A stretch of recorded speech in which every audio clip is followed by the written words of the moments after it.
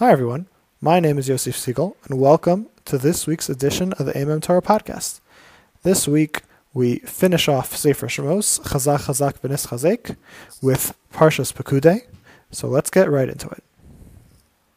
So in this week's Parshas Pekudei, we finally get to the actual construction of the Mishkan. And the Parsha starts off with giving an accounting of all the materials used in the Mishkan, how they were used. And then Hashem gives step-by-step, very precise detailed instructions to Moshe on how to construct the Mishkan. And then the Pesukim continue and show how Moshe followed to the letter every single step that Hashem gave him. And the Mishkan's built, and that is the end of Sefer Shemos. Now, I saw an interesting idea in the Pesukim, but before we get into that, I just want to give a little background explanation. So the simple explanation of how the Torah is broken down is that there are 54 portions in the Torah that we read on a weekly basis, and that's what we call Parshas HaShavua. But in reality, if you would look inside a Chumash, you would see all over the Chumash a series of Samachs and Peis. And what those are referring to is actually the real Parshas in the Torah, the real portions of the Torah, of which there are many more. And without going into too much detail about what these Parshas mean, the basic explanation is that these Parshas are again divided into Psuchos and Stumos, which are open and closed Parshas. And they, again, very simply, they show us the breakdown of episodes in the Torah and how we can view the connection to each other. Okay, so now understanding that, let's move on to this week's question. When Moshe builds the Mishkan, he works from the inside out. He starts with building the actual Mishkan building itself. He places the Aron in the Kodesh Kodashim, puts the screen up in front of it, places the Shulchan, the Menorah, and the Mizbeach HaZahav in the Kodesh, and then he moves on to the courtyard, putting the Mizbeach HaNechoshes in the courtyard, building the courtyard around it, and the Mishkan is built. Now, if you read the Psukim, here's how it's broken down. And I'm not going to go into all the breakdowns, I'm just going to talk about the significant ones for us. Moshe puts the final Kli in the Kodesh, the Mizbeach HaZahav, and then there is a end of the Parsha, and then he moves on to the courtyard. Now, the Mishkan building had 3 walls, and the courtyard was like this as well. It had 3 walls, and then a little bit on the 4th side.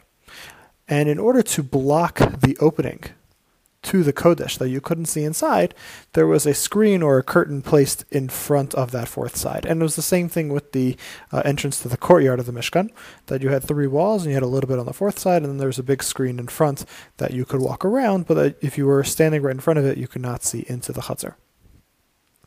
Now, this screen that was in front of the Mishkan, you would expect it to be part of the construction of the Mishkan building itself. You know, this is the front door of the Mishkan. It would be part of the Mishkan. But this doesn't seem to be the case. Going in, let's look inside the Pesukim now.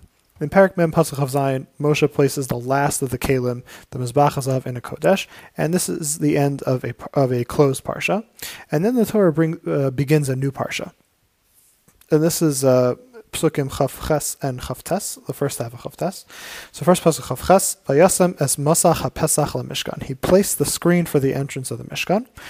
And then Pasuk Chav Tes, Veis Mizbach Olah, Sam Pesach Mishkan Ol Moed. And then he puts the what we know as the copper Mizbeach in front of the opening to the Mishkan. And then the Pesukim continue with Moshe setting up the courtyard of the Mishkan. But why in the world would the Parsha begin with placing the curtain to the entrance of the Mishkan?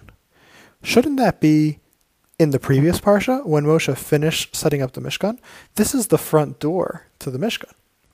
Why would it be part of the construction of the courtyard, of the outside of it? I believe the placement of this pasuk teaches us a wonderful idea. There are 2 ways to look at a front door.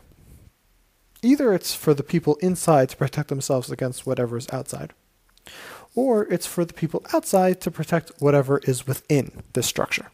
Now let's take a look at the Mishkan. Not everyone could go inside the Mishkan. In order to protect the Kedusha and Tahara of the Mishkan, only Kohanim were allowed to go inside. And even then, they couldn't just walk around, for fun. They had to have a purpose in going in. They had to be lighting the candles of the menorah, they had to be bringing the Ketores, they had to be getting the Lechem Upanim. And then, obviously, all the more so to the Kodesh Kodashim, only the Kohen Gadol could go in there on Yom Kippur. So the Mishkan was a very protected structure, and very few people in Bnei Israel, at that time it was you could count them on one hand, the amount of people who could go into the Mishkan. But what was the attitude towards this protection? What was the thought process behind the not allowing people to go in? Was it meant to keep the quote-unquote less pure people out? No, that couldn't be it. Maybe it was meant for the Bnei Israel to appreciate the holiness among them, to appreciate that Kedusha, and to keep that Kedusha, to keep that Tahara, that purity, completely pure. And this is what the Torah is teaching us.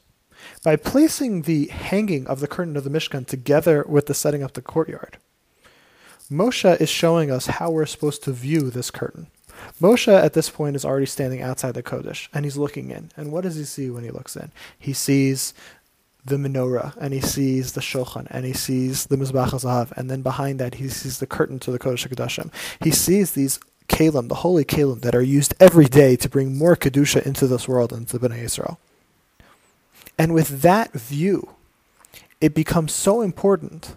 He realizes, and he probably realized this beforehand, but at the time, a person looking at this view can realize the importance of keeping this purity and understanding that the only way to get the full shefa, the full flow of this Kedusha into this world is by keeping that room pure. So what does he do? He puts up a curtain, cutting off the visual from people outside, not for the purpose of closing it off for us that we have no connection to it, but for the purpose of allowing that Kedusha to take hold inside the Mishkan, and then from that point on, continue on to shine on the Bnei Israel forevermore. Thank you very much, everyone, for listening. For any questions, comments, or to subscribe to the email newsletter, please email me at amemtorah@gmail.com. That's AIMEMTORAH@gmail.com. The email newsletter will give you updates for Amem Torah, as well as the written version of the Dvar Torah in your inbox, along with an MP3 download of this podcast. The podcast is also available on iTunes. Just search for the Amem Torah podcast or my name, Yosef Siegel. Please check out the blog itself, oldideasfortheModernMind.blogspot.com, where you can get the written version of this week's Dvar Torah, as well as the archived versions of the previous 8 years of Amem Torah Divrei Torah. Please check out my website, hashkafahandbook.com, where this podcast is hosted, and learn more about my book, Reality Check, A Handbook of Hashkafa. And finally, please check us out on social media. We're on Facebook at facebook.com/AmemTorah, and on Twitter handle @AmemTorah. That's AIMEMTORAH. Thank you very much, everyone, for listening, and have a great Shabbos.